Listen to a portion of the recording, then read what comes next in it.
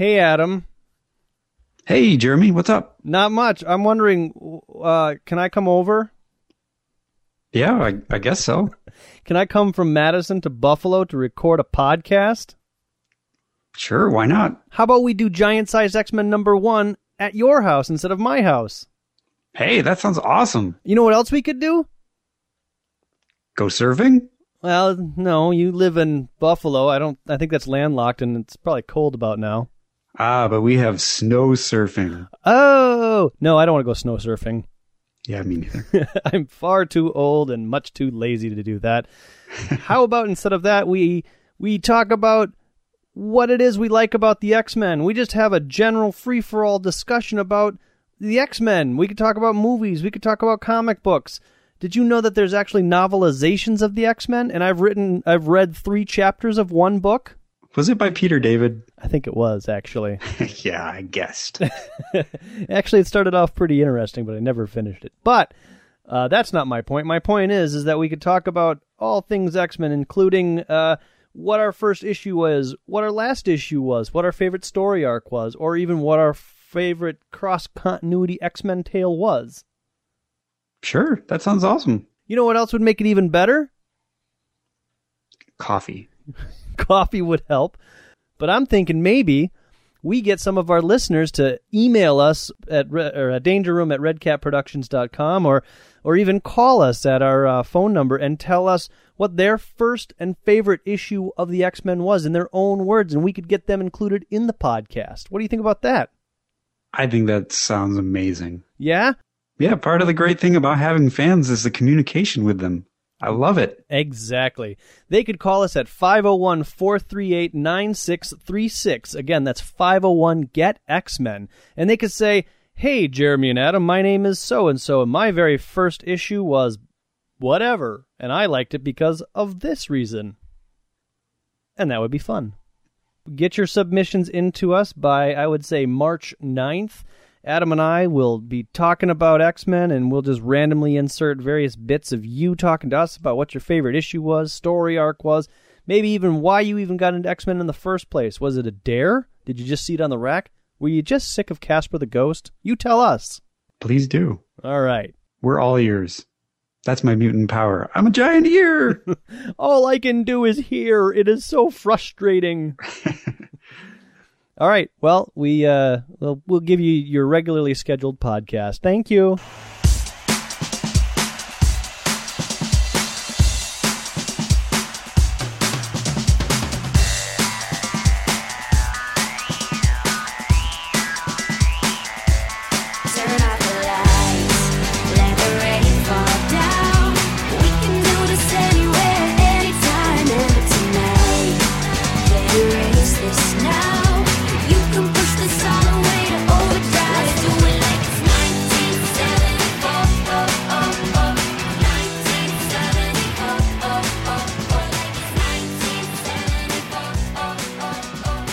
Welcome, ladies and gentlemen, to the Danger Room, the X-Men Comics Commentary Podcast. My name's Adam. And my name is Jeremy. And we're here to discuss, so many things. We're discussing X-Men. And we can jump right into Incredible Hulk number 180. Yes, sir. Hulk number 180. This would be the October 1974 issue. And it is titled, And the Wind Howls Wendigo. So as you can tell, obviously the issue features Wendigo, the Hulk, and perhaps a surprise guest. We all know who the surprise guest is. Yeah, we're not going to read the whole issue, so we're kind of going to skip around. Essentially, all you need to know is Hulk is in Canada. Again! He's back. Or, there's reference here from Hulk 161 and 162, and I think one of those issues is where we left the Beast and Mimic a while back. Yes, 161 is in fact the Beast and Mimic issue. Okay. So, yeah, Hulk likes to hop around between Arizona and Canada, apparently. But all you really need to know is that at a base, the Royal Canadian Air Force Tracking Installation, Recarft, There is a man, and I'm not sure what his name is. Maybe we're not told yet, or maybe it just doesn't matter. But he knows that the Hulk is in Canada, and there's only one thing left to do, and that is to mobilize Weapon X. Or is it Weapon 10? Could be Weapon 10. Maybe the first 9 failed. Yeah, then Hulk just battles some warthogs or some wolves or something. I don't know. Hulk dogs, like in the first movie. These are Hulk dogs? No. Honestly, I don't remember the first Hulk movie. All I remember is that I think at some point he ends up fighting a lake, doesn't he? No. Oh. But I can see why you might think that. Well, he ends up at the lake, and the lake's like talking to him or something, and he's like trying to... Yeah, it's got a weird end. I don't know. The important plot points are that the Hulk is being drawn towards this girlfriend, boyfriend. Well, they're not girlfriend, boyfriend, but he has a secret crush on her, Marie and George. And they are attempting to draw the Hulk towards them so that they can put the spirit of the Wendigo, who is the brother of Marie, into the Hulk. Mm-hmm. And therefore free her brother Paul. Does one of them have some telepathy or something? Because they keep, like, there's random panels of somebody calling out to the Hulk. They're using, like, voodoo magic. Oh, okay. So Marie's a witch doctor. Yeah, well, she's got, like, a horn head, and she's got like a mortar and pestle where she's putting together some herbs and stuff. Right, she's speaking into a fire, a boiling kettle of some sort with some sort of liquid. Come, Hulk, come. Now, is this woman, is she anybody? Apparently, she's in Hulk. She's been in Hulk for prior Wendigo appearances. Okay, so she's just related to Wendigo, and that's about all there is. Yeah, apparently she's a friend of, like, the Hulk considers her a friend. Okay, that's right. Eventually, the Hulk is lured to the couple here in the cave, and they have some grub. I don't think I've ever seen Hulk eat food, but I guess Hulk does get hungry from time to time. Food is good, animal girl. Thank you. Ooh, broth smell good, but Hulk isn't hungry anymore. Hulk only feel sleepy, so sleepy. And then Hulk falls unconscious. This begs a lot of questions. I mean, aside from the obvious, like how big is his junk, what does the Hulk? What does the Hulk eat? I mean, he doesn't go to a restaurant and eat. I mean, does he hunt? Does he hunt or like steal or what does he do? I don't know. I'm not too familiar with that. I mean, I'm sure Bruce Banner eats. Whenever we see Bruce Banner, he's usually at a diner, like, scarfing stuff up. Yeah, but I haven't read that many Hulk comic books. As a matter of fact, I would say that through this run of the X-Men that we're doing here, these are the most Hulk issues I've ever read in the series. And you only see Bruce Banner for, like, 4 or 5 panels. When I got into the Hulk, it was, like, towards the 300s, so... Okay. It was a completely different... There was a lot more Bruce Banner when I was reading it. Oh, okay. At the height of the Peter David run. Then that also begs the question, like, what does he... I mean, if you eat, you gotta go, and don't you think they could trace Hulk by his droppings? I mean, because those must be not your average dropping, if you know what I mean. Hulks don't poop. Hulk has to poop. Right. Maybe that's what he eats. Oh, Adam, you just took it to a wrong place. Too far. I just answered all your questions. Thanks. So while Hulk sleeps, Marie casting some mystic spells or something, and Wendigo starts to stir and head towards them. And he shows up, but then Hulk also wakes up and sees them, Marie and George, kind of talking to Wendigo, and immediately starts to attack Wendigo.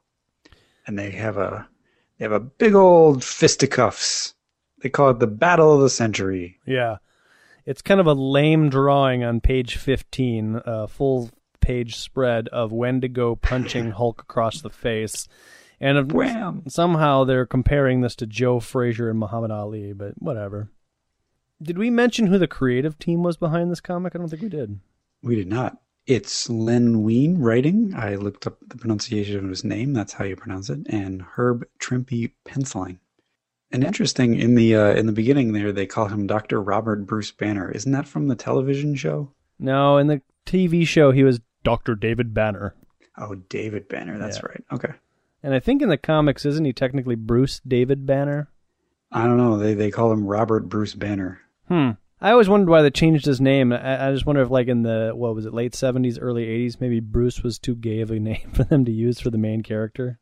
I think that's actually what it was. That's just not the right name that they could use. Yeah, I think they actually thought it was too gay. That's funny. Hulk not gay. Hulk smash. Well, anyways, Hulk is doing his best to smash the Wendigo. I think Marie and her boyfriend or friend or whatever are kind of like, no, like this wasn't supposed to be how it was supposed to happen. Apparently all Wendigo can say is Wendigo, so he's like a Pokemon in that sense. Wendigo. That's how I imagine him saying it. He's this big muscly guy. Wendigo. Wendigo. And there's a punch, and another punch, and another punch. And they go head to head. Yeah. Literally. Like a pair of enraged rhinos, the two Goliaths thunder across the clearing to collide head on. And we do mean head on. Boom. And at last but not least, after a few more glancing blows, somebody says, "All right, you freaks, just hold it." No, that's not how he says it. He says, if you really want to tangle someone, why not try your luck against the Wolverine? If you really want to tangle with someone, why not try your luck against the Wolverine? And they're like, oh, I'm sick of you already. Okay, so the caption there says, well, now you know what, who Weapon X is, Faithful One. He's a living, raging powerhouse who's bound to knock you back on your emerald posterior. I assume he's speaking metaphorically about the Hulk. Yes. Yeah, okay. I don't have an emerald posterior, do you? Surprised they didn't go with old Jade Jaws. Better be here next time, Marvelite, since the Wolverine strikes but once. But in his case, once is plenty. So we move on to Hulk number 181, and on the cover, this is probably one of the most, a very classic image of Wolverine using his claws to lash out at the Hulk. He's here, the world's first and greatest Canadian superhero. Mm-hmm. This will begin the long-running Hulk-Wolverine rivalry. This issue's called And Now, the Wolverine. Len Wein and Herb Trimpe are back to offer up this tale. I gotta be honest, Wolverine's claws are looking pretty wide there. Interesting enough, Len Wein intended for them to be gloves. Yeah, yes. And and that'll be addressed actually in the Uncanny X-Men a little bit. But it doesn't say that anywhere in this issue, does it? No, there's not even nary a snicket. That's because in this entire issue, his claws neither retract or extract. They're always out. Yes. Which is why one could say, oh, it must be his gloves. I also read a book.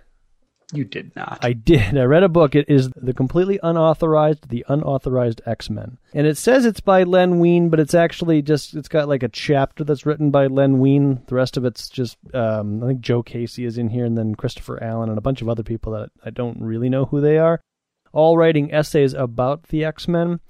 But in the intro that Len Wein writes, because he's talking about how he created the Wolverine and he was the writer of the very first giant-sized X-Men #1 story and all that sort of stuff. It seems like he likes to take a lot of credit for everything that happened at that point. But in there, he states that when he created Wolverine, he was going to create him.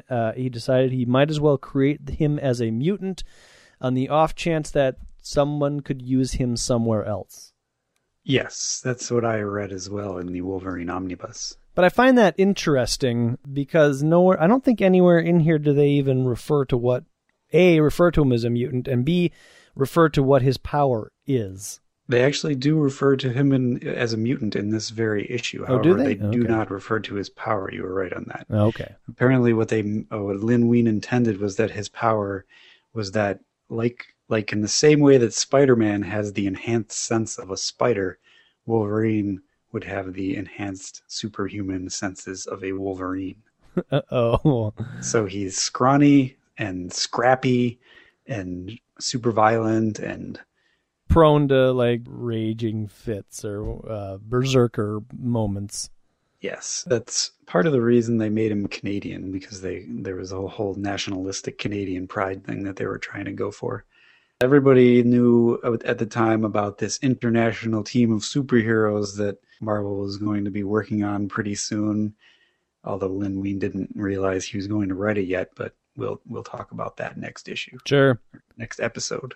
Okay. So if you freaks want to tangle with someone, why not try your luck against me, Wolverine says again. Yes, he does. His costume is pretty much exactly what it is in the first few issues. I think there's going to be a few modifications, like the little swoops from his eyes or whatever you want to call those. In this costume are a lot smaller than you would normally expect them to be. And the whiskers. And there's whiskers that come out of his nose and then kind of down by where his mutton chops would be. Those go away eventually. Interestingly enough, again, Lin Wein intended for him to be 19 years old. Oh, really? Yeah. Oh, that is interesting. I mean, you don't have any sense of age or anything because he's never out of his costume. So Right. it's kind of a neat thing. Like, it was great for him to have all these intentions, but it's also kind of a great thing that he didn't, like, spill the whole basket right away and be like, here he is, and this is everything that he can do. Isn't he wonderful? And then everybody would be like, no. Much better to have it like, here's a mysterious guy that's got claws. Isn't that neat? Yes, it is. And now look at everything we can do with him. And it'll go on for decades. It's still going on today. Wolverine jumps in and, they just fight pretty much. He jumps on Hulk's back, jumps over Hulk's back. It's just a lot of fighting, really. Little man jumps around like a big rabbit. Like a Wolverine, if you don't mind, Hulk. And like a Wolverine, I've got claws, forged of diamond hard adamantium, and the power to back them up. And since they don't seem to affect you, I'm going to attack Wendigo. Is adamantium a thing at this point in the Marvel Universe? I believe Captain America's shield is established at this point as adamantium, but I could be totally wrong about that. No, I think you're right. I think you are definitely right. Okay. So he can't pierce the Hulk, and so he goes after Wendigo. Looks like he kicks him over a cliff, but then in the next panel, Wendigo's back on the same level as Wolverine, so I guess it's not a cliff. But he kicks him over something, and Wolverine goes after him. And Hulk gets confused and decides that, well, since this Wolverine character is attacking my enemy, he must be my friend. Oh, he calls him Little Man, not Wolverine. The enemy of my enemy must be my friend. So that's what Hulk uses as reason. And he's going to go after the Wendigo and help his new little friend. He does, and the two of them take on Wendigo.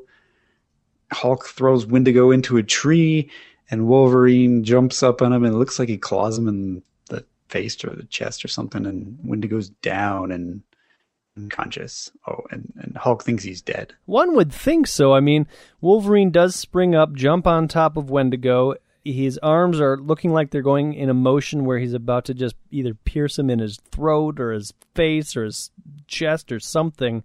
But we don't actually see his hands or his claws rendered in such a way. And in the next frame, we see all of his torso and there's no blood, unless Wendigo bleeds white, and I don't think that's the case. Well, Wolverine explains, apparently the Wendigo is as mortal as the legends say. My talons only rendered him unconscious. So maybe he stopped, like he didn't bleed, but it healed up right away. Mm-hmm. Okay. We get this nice panel of Wolverine and Hulk kind of, now that they're done, they kind of don't really know what to do. Well, Hulk kind of looks like he's satisfied, like, good job, little man. I go on my way. But then Wolverine's kind of like, I came here for you, right, pal? All right, Greenscreen, it's your turn to take a thrashing. And Hulk says, huh? Puny little man, Hulk thought you were Hulk's friend. Hulk trusted you. Little man made a fool of Hulk, and for that, Hulk will smash! And so they start to fight again, and when we cut to Marie and George, they're still in this story. Oh, really? They go and rescue Wendigo, pull him back to their cave, and put him on some sort of pedestal, and Marie's going to go ahead and try to put the Wendigo spirit, I guess, into the Hulk while they're fighting. And then we cut to a Canadian military complex where they say, "Any word from Weapon X yet?" Matthews? Matthews? He's an important character. "The government has spent a great deal of time, effort, and money developing that mutant's natural-born speed, strength, and savagery into the skills of a professional warrior. And despite the few kinks still remaining in his psychological makeup, I think we've done a pretty good job." Yeah, and in those two little word balloons, you've pretty much opened up the can of worms that is the Wolverine. So that's kind of neat that Len Wein probably just established that as a throwaway line just to make him seem like he had some depth, but it worked, I guess. Yeah, it seems like he has a good idea that he's some sort of super secret Canadian project. Yeah. So apparently the deal here is that the Wolverine had asked for 6 hours to bring in the Hulk single-handed. So maybe we're to assume that this is Weapon X's first mission, and this is like the mission in which he's going to prove himself? Yeah, could be. Yeah, maybe. I'm sure that'll get retconned, but quite possibly. Well, I mean, anything's possible. I mean, right? This could be like his first mission after, like, well, actually, I don't. How does that work? Never mind. I'm going through all like the Barry Windsor Smith stuff, and I'm like, I don't know. Well, I mean, obviously that stuff hadn't been established. Huh. So. All right. Now I'm lost. Does he have adamantium bones yet? No. He doesn't? Well, I mean, he does, but he wasn't intended to yet. Oh, okay. Like I said, those gloves are adamantium, but they're not part of his body yet. Right. And he doesn't even have a healing factor at this point. Well, is he? Well, I mean, nobody said that he doesn't have one, and he doesn't. Well, right. Nobody said that his one. bones weren't adamantium either. Right. Exactly. So I mean, that stuff all kind of works. And while the intention was that the gloves were supposed to have the claws, you know, he hasn't actually said that, and right. He hasn't actually taken the gloves off. So you know, anything's possible at this point. So I agree with you 100%. All right. Good. Moving on. So if the Wolverine fails, then they're going to send out this gigantic helicopter with soldiers, I think, to take down the Hulk. Because that'll work. Yeah, that always works.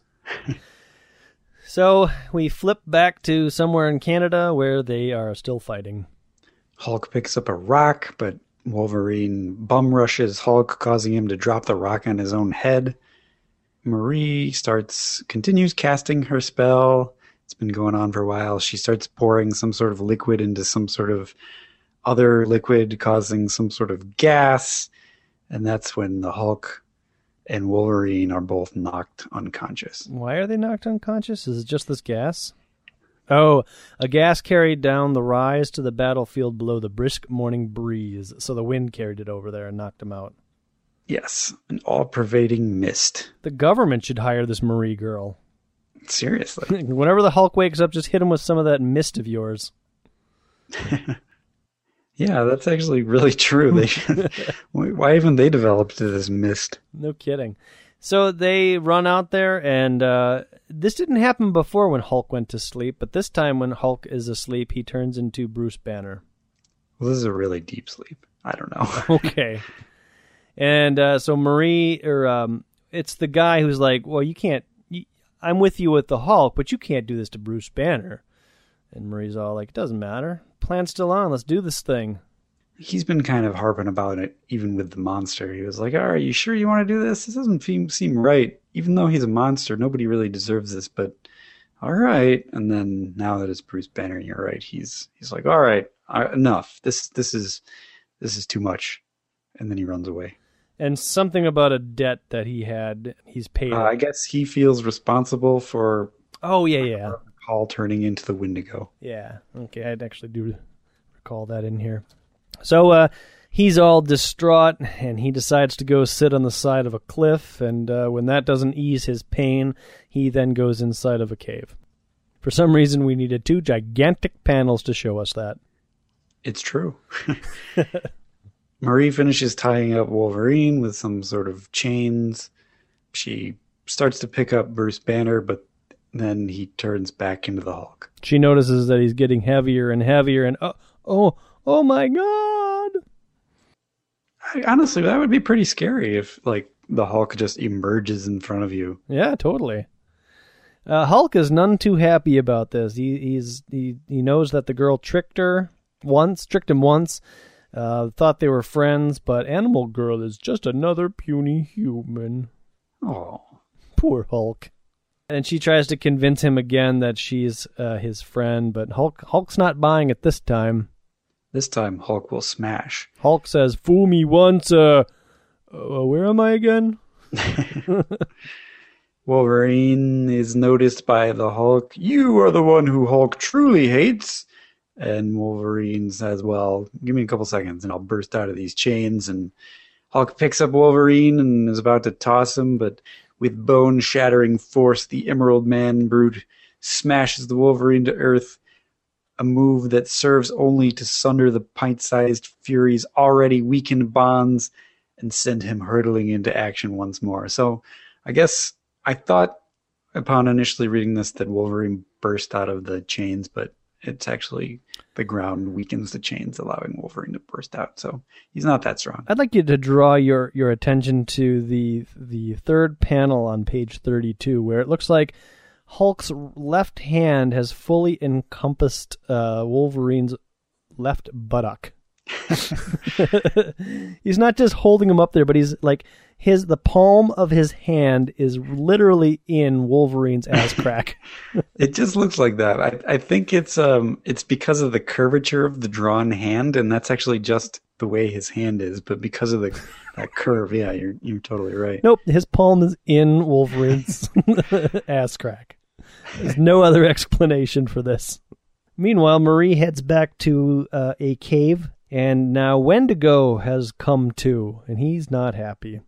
Oh, and so she's pretty upset because now that Wendigo's awake, she doesn't have a chance to transform or to get the spirit of the Wendigo out of Paul, her brother, to Hulk. Correct. So she's all upset. But she screams, and that's when the battle between Hulk and Wolverine are interrupted.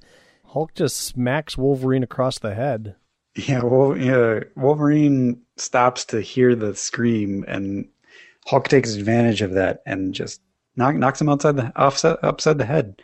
I have read this issue many times. As a matter of fact, when I was interesting story, when I was a young kid, I probably was in 4th or 5th grade. I used to go to this place in Madison called Pick-a-Book, where it wasn't a comic book store, but they had a huge magazine rack, and on that magazine rack they had just every comic title at the time, like Independence, Marvel, DC, etc.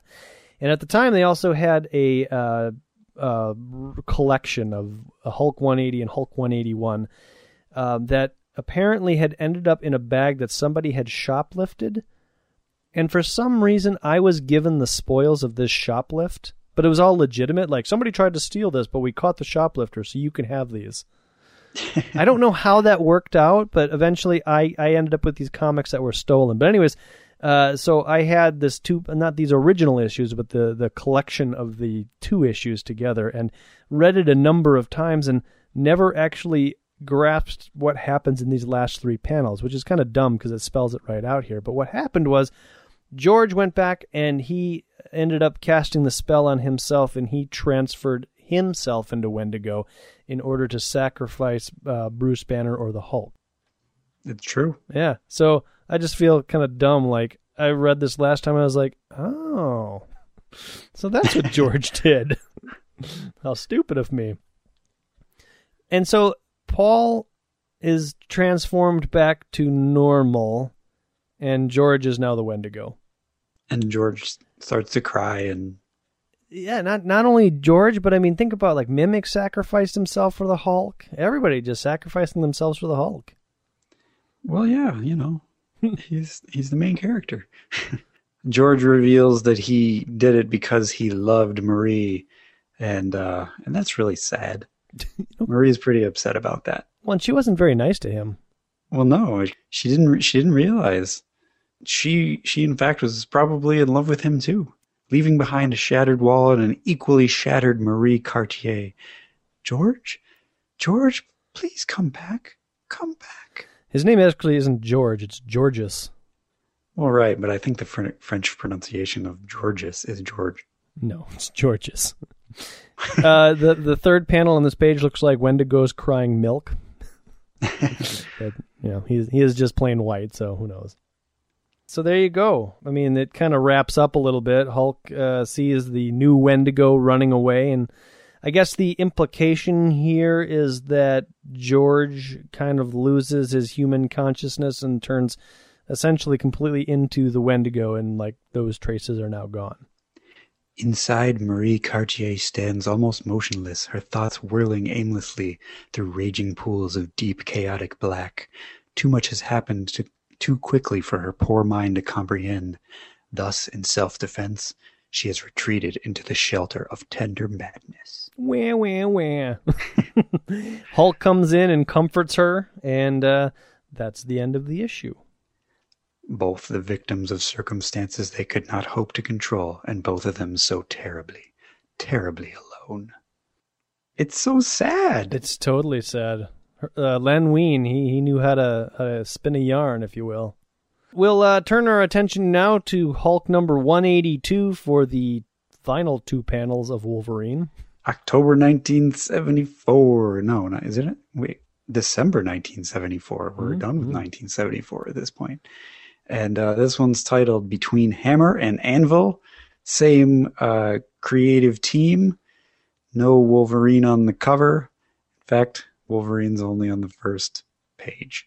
Yep, just two panels. The big helicopter I was talking about a little earlier comes to descend and says, Wolverine, your 6 hours have elapsed. You failed. Get into the elevator. Oh, he's on 3 panels. Yeah, it's kind of funny, too, because Wolverine's like, no, you can't do this to me. My failure was only a temporary setback. I can still defeat that big brute. I can. And then he kind of continues complaining as he gets into this little lift capsule elevator thing. But what about the Hulk? What about the Hulk? I like the fact that he gives up. Oh, man. And the issue goes on, and it doesn't really matter. Yeah, it's kind of an entertaining issue. Brief summary. Hulk befriends a homeless guy named Crackerjack Jackson. Guess what? He's black. And, it turns out that Crackerjack Jackson is going to a prison to say hello to his son, who has recently become a supervillain. And Crackerjack Jackson gets killed. And it's very sad. There's a crazy alien. It's a weird-looking alien, too. He looks like... do you remember Powdered Toast Man from Ren and Stimpy? No, I don't. He looks kind of like Powdered Toast Man. All right. They describe the two villains as Johnny Anvil and Hammer Jackson, a white who hates blacks and a black who hates everything. Because at this time, it was probably not okay to say a black who hates whites. Oh my God. I guess I didn't really read this issue. I wish I would have. It sounds awesome. It's an interesting story. I mean, it's not great. Crackerjack's awesome. He looks like just a happy old black man telling stories and laughing loudly, drawing pictures in the sand. He's a walking, talking stereotype. Making beans. He teaches the Hulk to spell his name. Sure, like this. See? That's your name. Hulk's name? Nice. Hulk wishes Hulk could do that. And he's able to do it after a while. Well, mostly. That's I'm going to read this actually later. just for the Crackerjack Jackson parts. All right. Well, good stuff. Good stuff. I guess we're going to move on now, though, to our last in-continuity issue between 1969 and 1975. I think this is actually in 1975, but this is Giant-Sized Fantastic Four number 4. This is, in fact, a February 1975 issue. titled Madrox the Multiple Man, and it is written by Lynn Wein, Chris Claremont, John Buscema, Chick Stone, and Jay Sinnott, whoever that is. Wow. The last three were the illustrators, and the first two were the writers. It's a hell of a creative... Well, I guess it's a giant size, so there's a ton of pages. Yep. Two things about this. I think the professor's in it, and we get our first introduction to Jamie Madrox. Yeah, it's essentially a Fantastic Four introduction to Jamie Madrox as somebody who's kind of typically clueless and, you are different like me. I am Madrox. And obviously, Jamie, well, not obviously if you don't know Jamie Madrox, but Madrox's power is to, what would you call it, duplicate himself? Multiply. He's the multiple man. Exactly. Yeah. So every time he gets hit or takes some sort of damage or something like that, he pops out another version of himself. And they show an example when he was born in 1953, September 7th. The doctor slaps him on the ass and pops out another one. Which, you know, if he's truly a mutant, we generally learn that mutants don't manifest their powers until a time of stress or sometime in their teens, right around puberty. So this kind of breaks that meme a little bit. I mean, we've already seen Beast as a baby mutant, so I suppose. You're right. They really just haven't determined that yet. The father, Dr. Daniel Madrox, worked at the Los Alamos Nuclear Research Center. So we have another reference to nuclear or atomic energy being the origin of mutant powers. Yeah. His father develops a suit for him that allows him not to multiply, but he has to wear it all the time. He's not allowed to shower. Or go to the bathroom or really anything. Apparently a tornado swept across the farm and killed his entire family. Oh, that's so sad. I know, this poor guy. And he ran the farm by himself. In his little suit.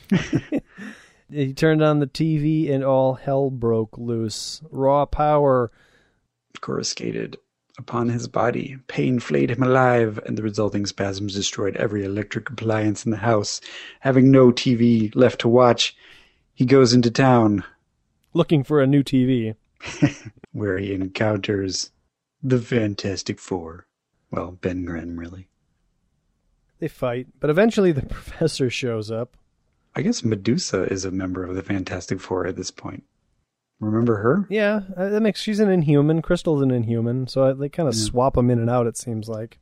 So Crystal is like off with Quicksilver now, and Medusa's taking over. So a helicopter shows up and lowers the professor, but the professor falls out of his chair. Ben Grimm catches him. For some reason, the professor needs to be lowered from the helicopter by a vortex beam. And the vortex beam gets canceled. I think it gets canceled by Madrox. I think his power of whatever electrical thing is happening here has affected the vortex beam. But the professor needs to be lowered by the vortex beam because I don't think there's any X-Men to lower him. I think the team has still been deployed on their secret mission. Yeah.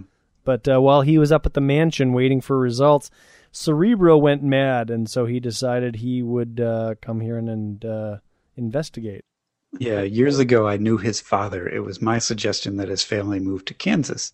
When my special mutant detector Cerebro revealed Jamie Madrox to be in New York, I knew something was terribly wrong. That's why I'm here.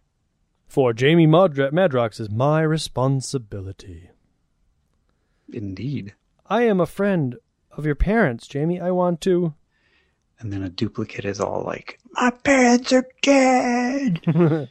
And then there's suddenly 6 or 7 of them. And then the professor realizes that, of course, the suit is the core of our problem. It's been 6 years since Jamie's parents died. 6 years since the suit has last overhauled. 6 years he's been walking from Kansas to New York. Some of the control elements must have burnt out by now. And Reed Richards, always the smart man, all we got to do is disconnect those control elements and the crisis is over. Let's do it, team. At what point the team is like, what? Okay. The control elements? Which one is that? I see a lot of like circles and stuff. Which one of those 6 should we do it on? And then we get this awesome 4-panel like sequence of the professor like zooming in on the professor's face as he psychically tries to connect with Jamie Madrox, and it looks like his head gets a little taller in the 3rd panel. I thought that's what was happening because, okay, so all the Madroxes are fighting the Fantastic Four, and I thought one of them had like developed some sort of power to like, reorient the professor or something. No, he's trying to reach into all of their brains at the same time. Because in each panel, his head gets slightly more eggish. It's just bad. It's very bad. He's able to do it, and he knocks all the duplicates out. Yeah. Except for one. Reed Richards struggles a little bit with the real Jamie Madrox. They're still fighting. I don't know why the professor just didn't knock him out too. But the Reed Richards is able to fix the suit. And this is when the professor reveals to the Fantastic Four that he's a mutant, sort of. What happens to the duplicates? I don't know. They poof off panel. Yeah, they just disappear. My question, though, I mean, like, so he can create multiples, and that's very handy. You can do a lot of good stuff with a bunch of duplicates of yourself, but there's got to be, like, in order for that power to be believable, there has to be a limitation that goes along with it. Because I can't create a duplicate of my mass and matter. That would be impossible, right? So if I could create something that's like a portion of my matter, and then we're all kind of like summarily weaker, and every copy I make, all of us become weaker, but there's more of us, that's believable. But that's where he's just like creating all these guys. It just doesn't make sense. I think you're being a little too scientific. Well, I like my superhero stories to be grounded in some reality. I can accept a man who can stretch his body all he wants, but when it comes to a man duplicating himself, that's where I draw the line. Here it is. All the dupes all vanish when Reed fixed the suit. Okay. Well, but where do they go? Where do they come from? Where do they go? That's a great question. They go into Mutant Power Land. Oh, okay. I will take him with me, Mr. Grimm, and given time and luck, I believe I can cure him his madness and teach him to cope with his power. Yes, given time, and we will not see Jamie Madrox again for a very long time, which we have to presume that the professor has him locked in a cage in the basement. That's okay. It won't be the first mutant we'll have discovered has been locked away in some cage because he's too powerful. I gotta be honest, I'm not sure when we next see Jamie Madrox, so we'll just have to keep our radar open for that. And that's about it.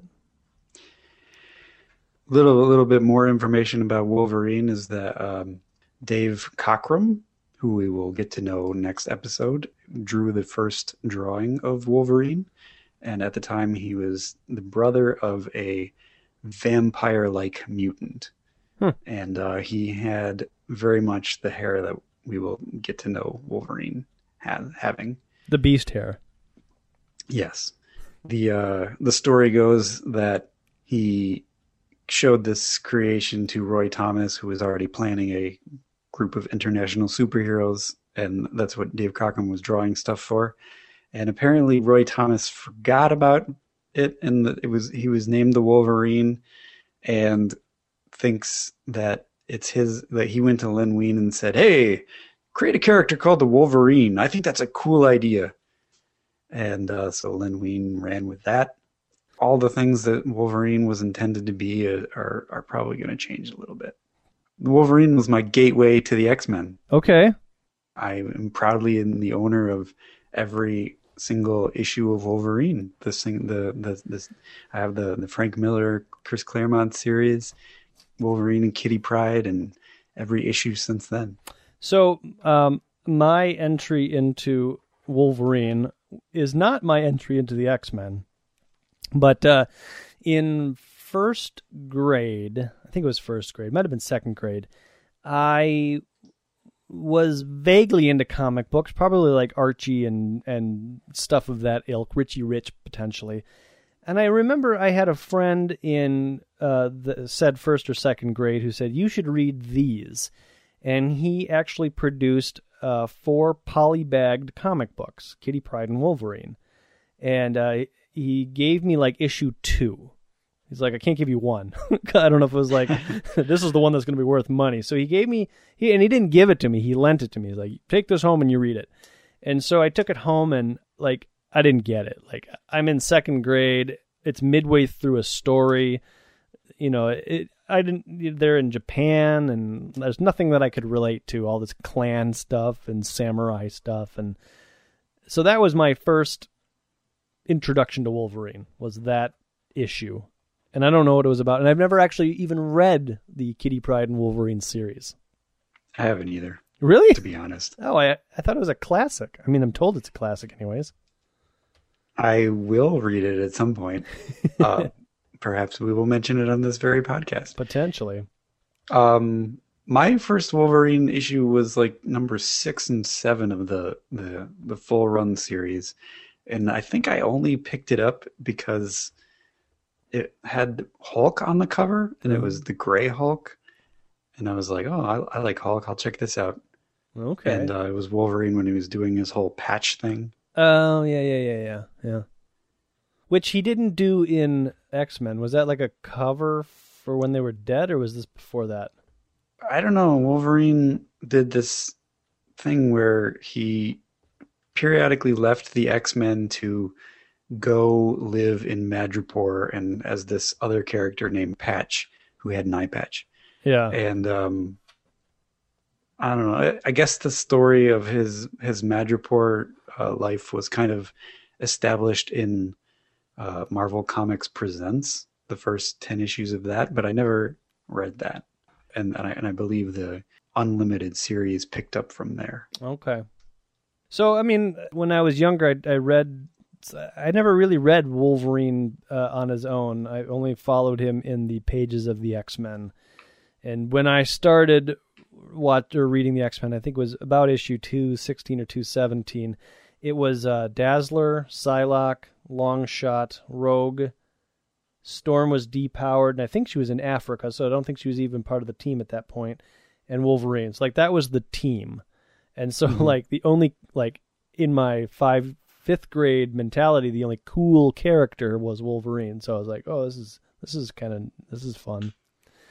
See, I didn't even know that Wolverine was a member of the X-Men probably until I met you and you had all these X-Men stuff, and I was like, hey, I know that guy. Really? That's Wolverine. The X-Men never crossed over into Wolverine? I'm sure they did. I'm sure there was like cameos of Rogue and whoever in just appearing, but I was like, oh, it's probably just some friend of Wolverine's. Oh, okay. All right. Fair enough.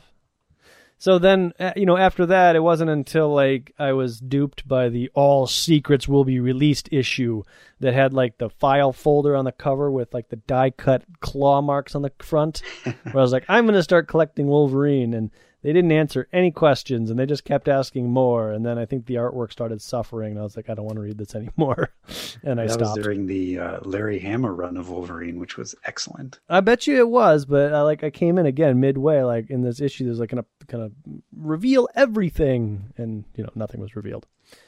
Honestly, the Wolverine series is a mixed bag. Sometimes it's really good, and sometimes it's really not good. All right. Well, one of these days, I mean, like, there's the original miniseries, right? The 4-part or 6-part miniseries. Yep. I've never read that. You've never read it? Oh my God. I've never. I hear it's like the pinnacle. It's not. I wouldn't say it's the pinnacle, but okay.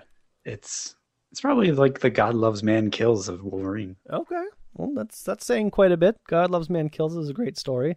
It completely exists outside of any sort of continuity, and you don't have to read it, but it's just a good story. Yeah. Is that the same way with the Wolverine 4-part?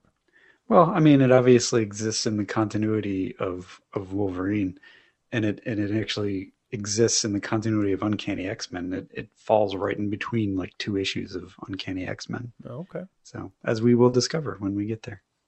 Is there anything else you want to add about the Wolverine? Movie coming out. There is a movie coming out. Maybe we should do the same thing we did with Days of Futures Past with Wolverine. We'll see. Yeah, maybe we'll see if when the trailer comes out, maybe we'll do a trailer review or something. And then I'll have to like read something, so I'll have somewhere to base anything I say on. rather than just being like, yeah. I'll be the expert. You can be the winged guy. Okay. So since I did this research, we're going to talk about it, and then we're never going to talk about it again. Oh, no. I have a feeling I know what you're going to talk about. Today is the day that I finished all 22 issues of X-Men: The Hidden Years. Oh, I failed. I didn't make it all the way through. And with the remaining, I would say, 8 minutes we have, we'll just kind of talk about it a little bit, and then move on to some viewer mail and some other fun stuff. How much of it did you actually end up reading?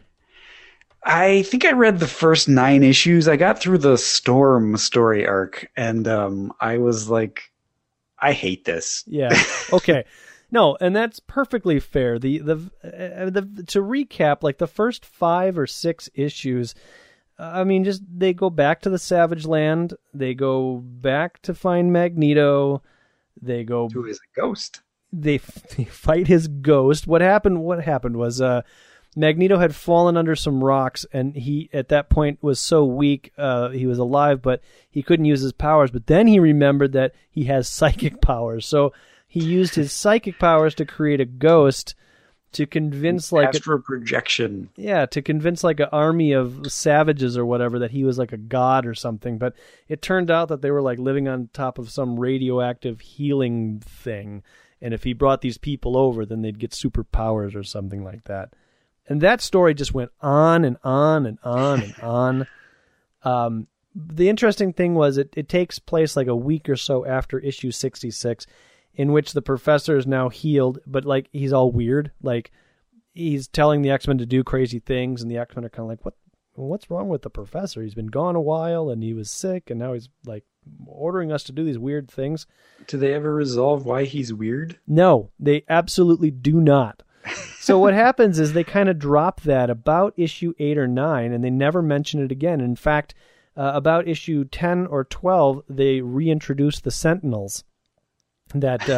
So the professor remarks that Scott was very bright in sending the Sentinels into the sun, except there were 5 Sentinels left in that base, and they were able to reconstruct themselves into one Sentinel.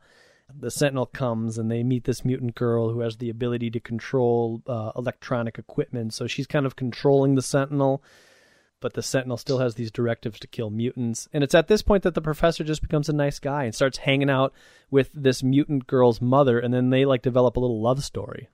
Whoa. Yeah, the X-Men go back out into space because the Fantastic Four show up, and they're like, hey, that thing you did to us about the Xenox, you should have asked our permission first. And by the way, did you actually think about where the Xenox are going to go?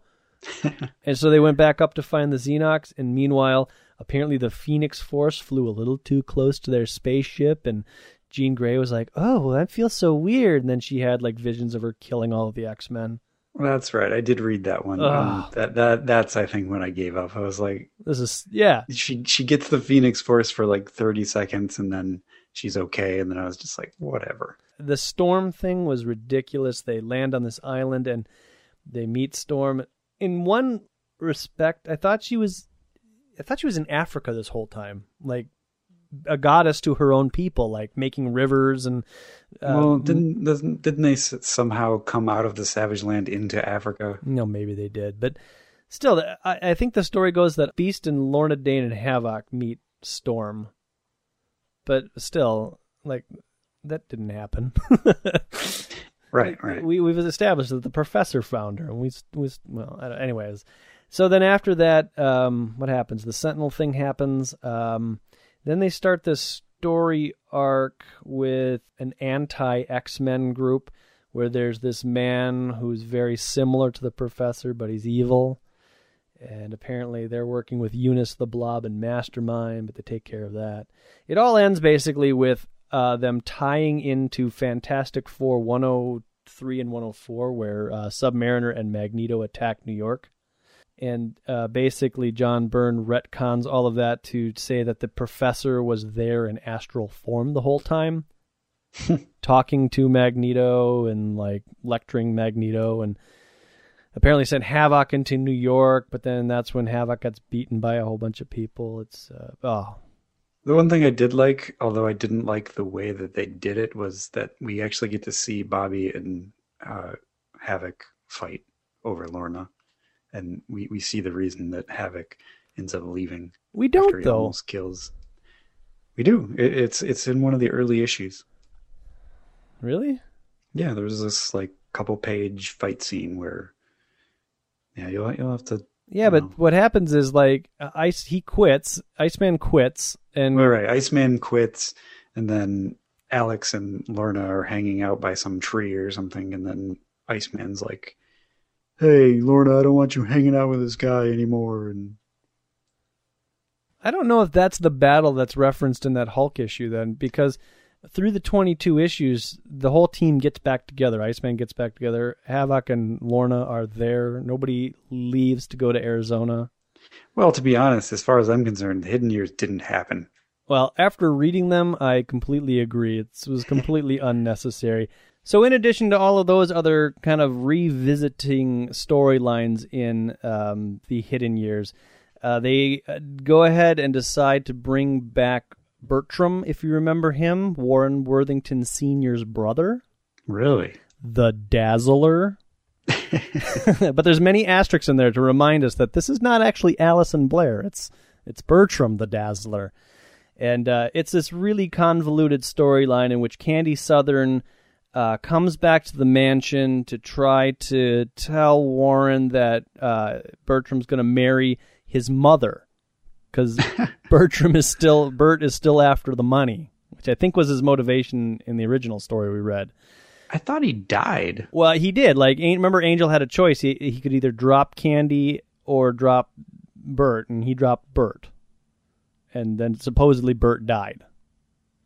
But we never saw his dead body, and it was kind of intimated, like, today I'm a bigger man or something like that. Like, he's a changed man because he had to choose a life or something like that. Well, anyways, they don't ever explain how he came back. He just, he says something like, rumors of my death have been greatly exaggerated, one of those type of lines. Right. But anyways, Candy Southern comes back to tell Angel all about this, but Angel is missing, and Marvel Girl and Cyclops and a couple of others, I don't remember who, are going to go search for him, and so they decide to put Marvel Girl's old uniform on Marvel Girl and Marvel Girl's current uniform on Candy, and then Candy goes along on an adventure with them. Yeah.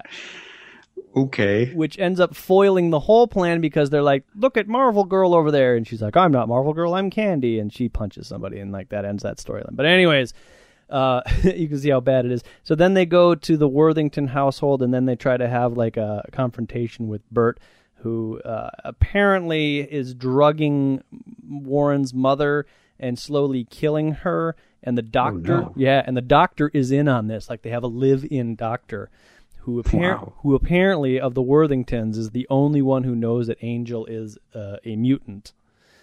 And as we find out later in the story, he hates mutants with a passion. So he's kind of in on this plan to poison Warren Worthington's mother.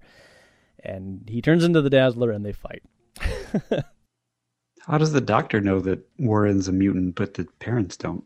Because he delivered Warren, and he was like the staff doctor, and they explain it by saying, I noticed he had larger than normal shoulder blades.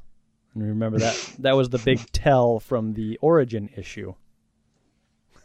Oh, okay. So, I mean, John Byrne, not to like totally crap on his work. I mean, he did his research. I mean, he was there for most of it, and he ties most everything into what had happened or what had been mentioned. So, it is what it is. Oh boy. All I remember about Candy Southern was that she, for some reason, the professor kept letting her come back to the mansion, and the robots would sometimes attack her and sometimes they wouldn't. And it seemed like she was developing a weird relationship with the professor. Yes, but yes. Which I never finished the series, so I don't know what happened with that. No, nothing really happened because, well, the professor left. And the reason that she kept coming back and forth was she was trying to warn Warren about this marriage that was happening. Right. So Okay. John Byrne, he put like 9 or 10 stories like all in one issue, opening up all these different little paths to go. And I found it kind of obnoxious because there's just too much stuff to keep track of. So anyways. 2 thumbs down for the Hidden Years. I'm going to give it a half a thumb up, Adam. I really am. Oh. Yeah. All right. The first half was just not great. It was very boring. I'm going to say it was very boring. The second half, I mean, it kind of picked up. And I think maybe it only picked up for me because everything was tying into what we were reading at the time. Yeah, so it was a kind of a conscious effort to do that. Okay.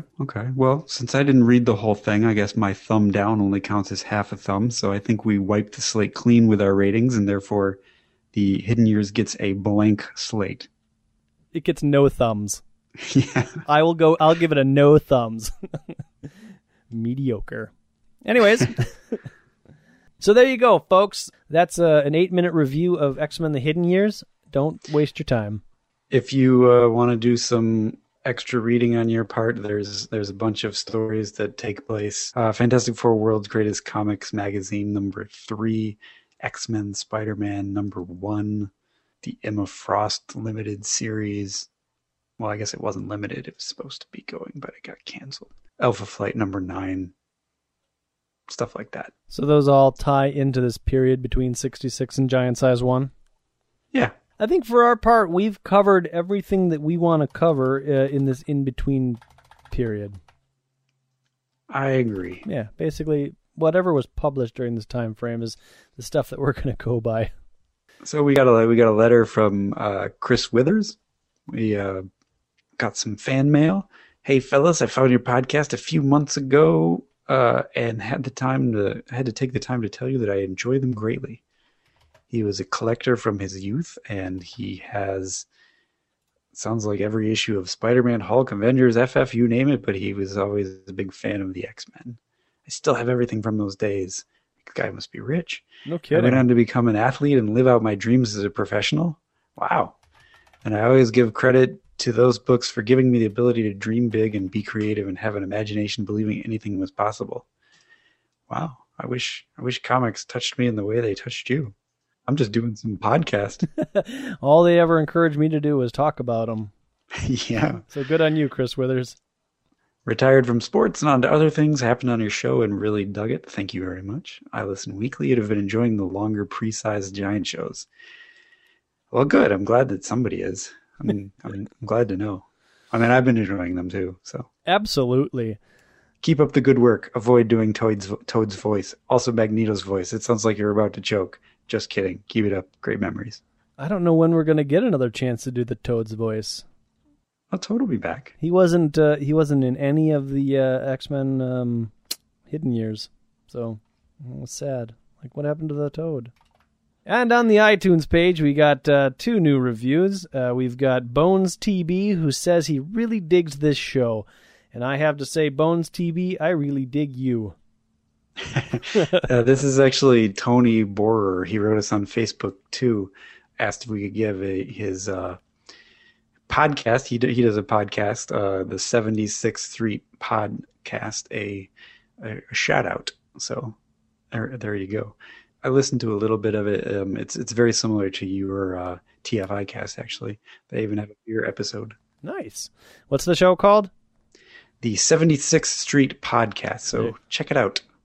Also, we get one from Beewolf5, who says that you and I, Adam, pour our hearts and souls into capturing the tongue-in-cheek original X-Men comics run.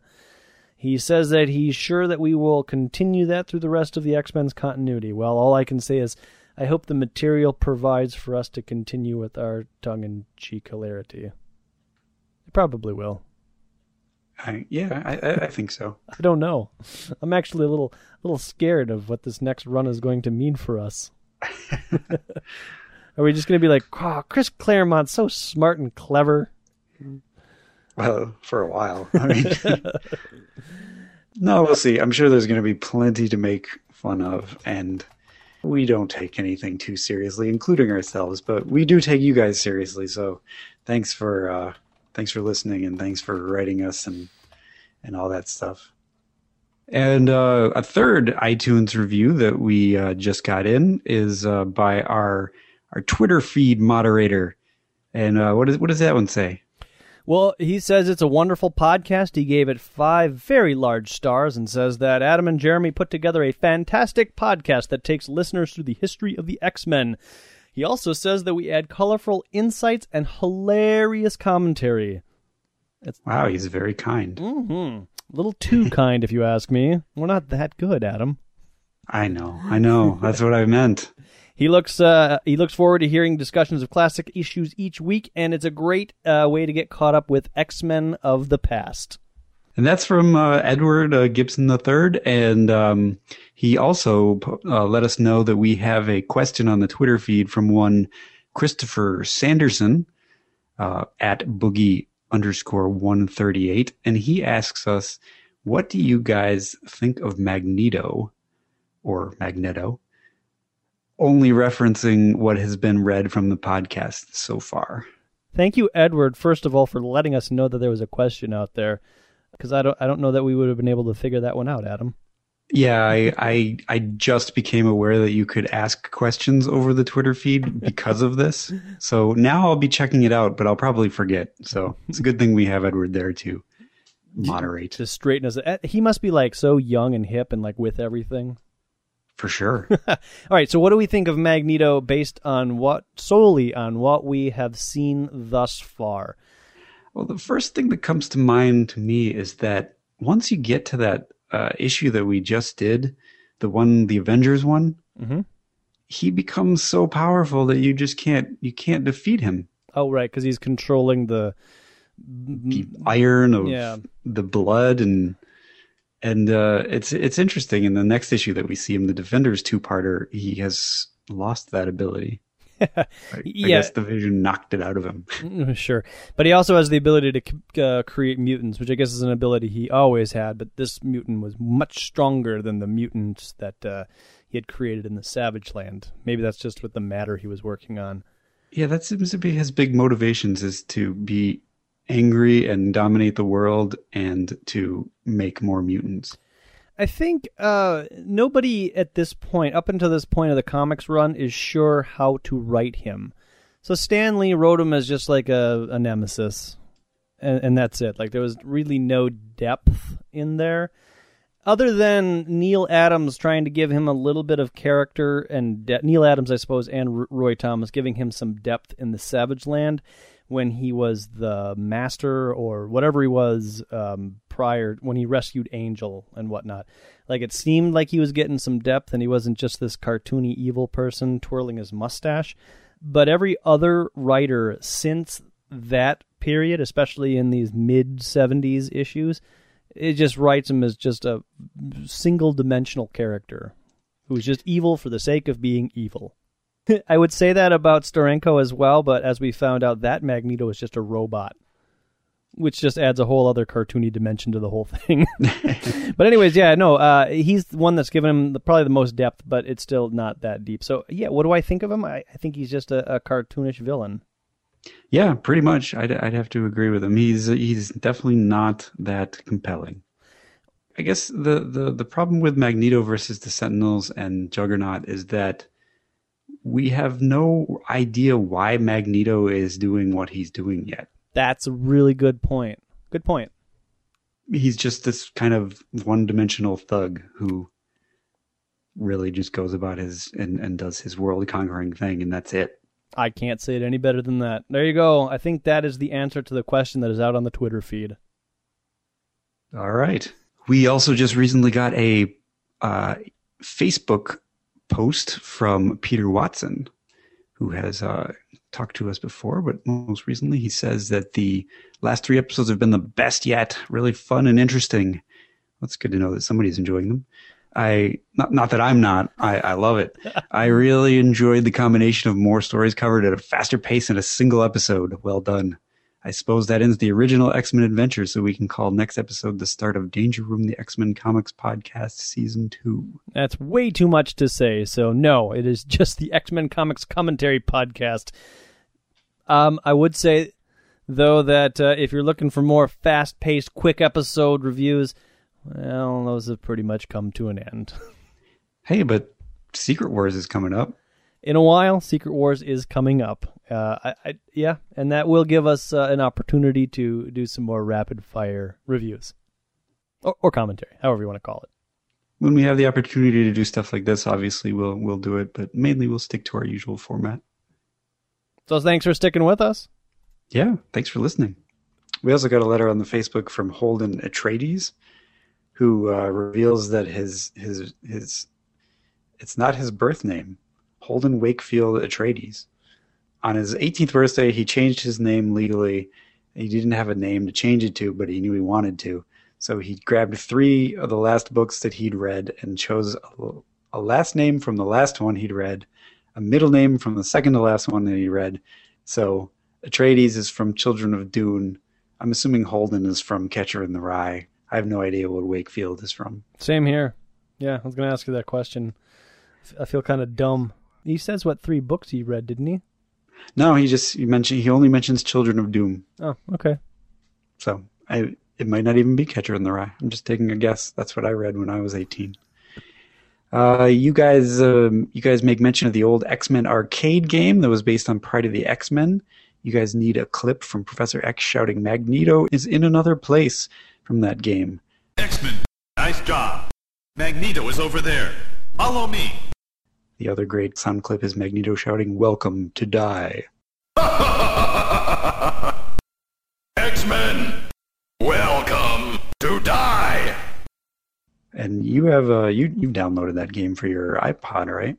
I have it for my iPad, yeah. I don't recall those 2 quotes. But we'll have to dig them up and try to insert them in somewhere. He also mentions that his friends and himself are doing a web comic called the Alaska Initiative at alaskainitiative.com. And I checked it out this afternoon, and it's pretty cool. Yeah. I thought it was really creative and a lot of fun, and I sent it around to people that I knew. And I guess it's based on this type of photographic comic book art thing that's happening. But I thought it was really well done, and you should check it out if you haven't checked it out yet, Jeremy. I just did. I literally just clicked on the link, and I saw that there were some word balloons on pictures, and it looks good. Tomorrow, I'm actually going to read them. It's good stuff. Check it out. So there you go. A whole bunch of creativity being shared on this podcast. We're not selfish. We'll let everybody know about what you're doing. We ask that you do the same thing, though. We still want to challenge ourselves to get our Facebook likes up. And if you haven't done that yet, you can go to facebook.com/Danger Room Podcast. Or if you would like to give us a review, and boy, we like the reviews on iTunes. We're up to 29, and I got to be honest, most podcasts don't get that high, but we could use more. More, I tell you. More. Of course, if you just, there's a number of ways you can get to the iTunes page. You could literally go into Google right now, type in X-Men Podcast, and I believe will be the 3rd link that pops up that'll open it up into iTunes. Or you could just go into iTunes and type in X-Men or Danger Room, and we'll come right up. You can go to redcapproductions.com/Danger Room and see all of our podcasts, as well as the little panels that we clip out from time to time to show you exactly what it is we're looking at that's making us laugh so much in most cases. And you can also visit our Twitter feed at Danger Room Go. We have 75 likes, I guess, on our Facebook page. There's some other X-Men podcasts out there with 412, so I'm feeling a little insignificant. Are you feeling insecure? A little bit. We got the better fans, though. Oh, okay. That's another way to look at it. All right, fans. You've waited long enough. We've waited long enough. Next time you hear us, it'll be us cracking open giant-sized X-Men #1. For reals. So until next time, the Danger Room is closed. We're gonna bust up that stage like a high school kegger. We're just gonna outwit LaFour's X-Men style. Should I call you Logan, Weapon X? No, Wolverine, snickety, snoring. What he's doing is imitating Wolverine's berserker attack with his adamantium claws. Never would have guessed. All right, guys, you have your mission. Go forth and wreak havoc.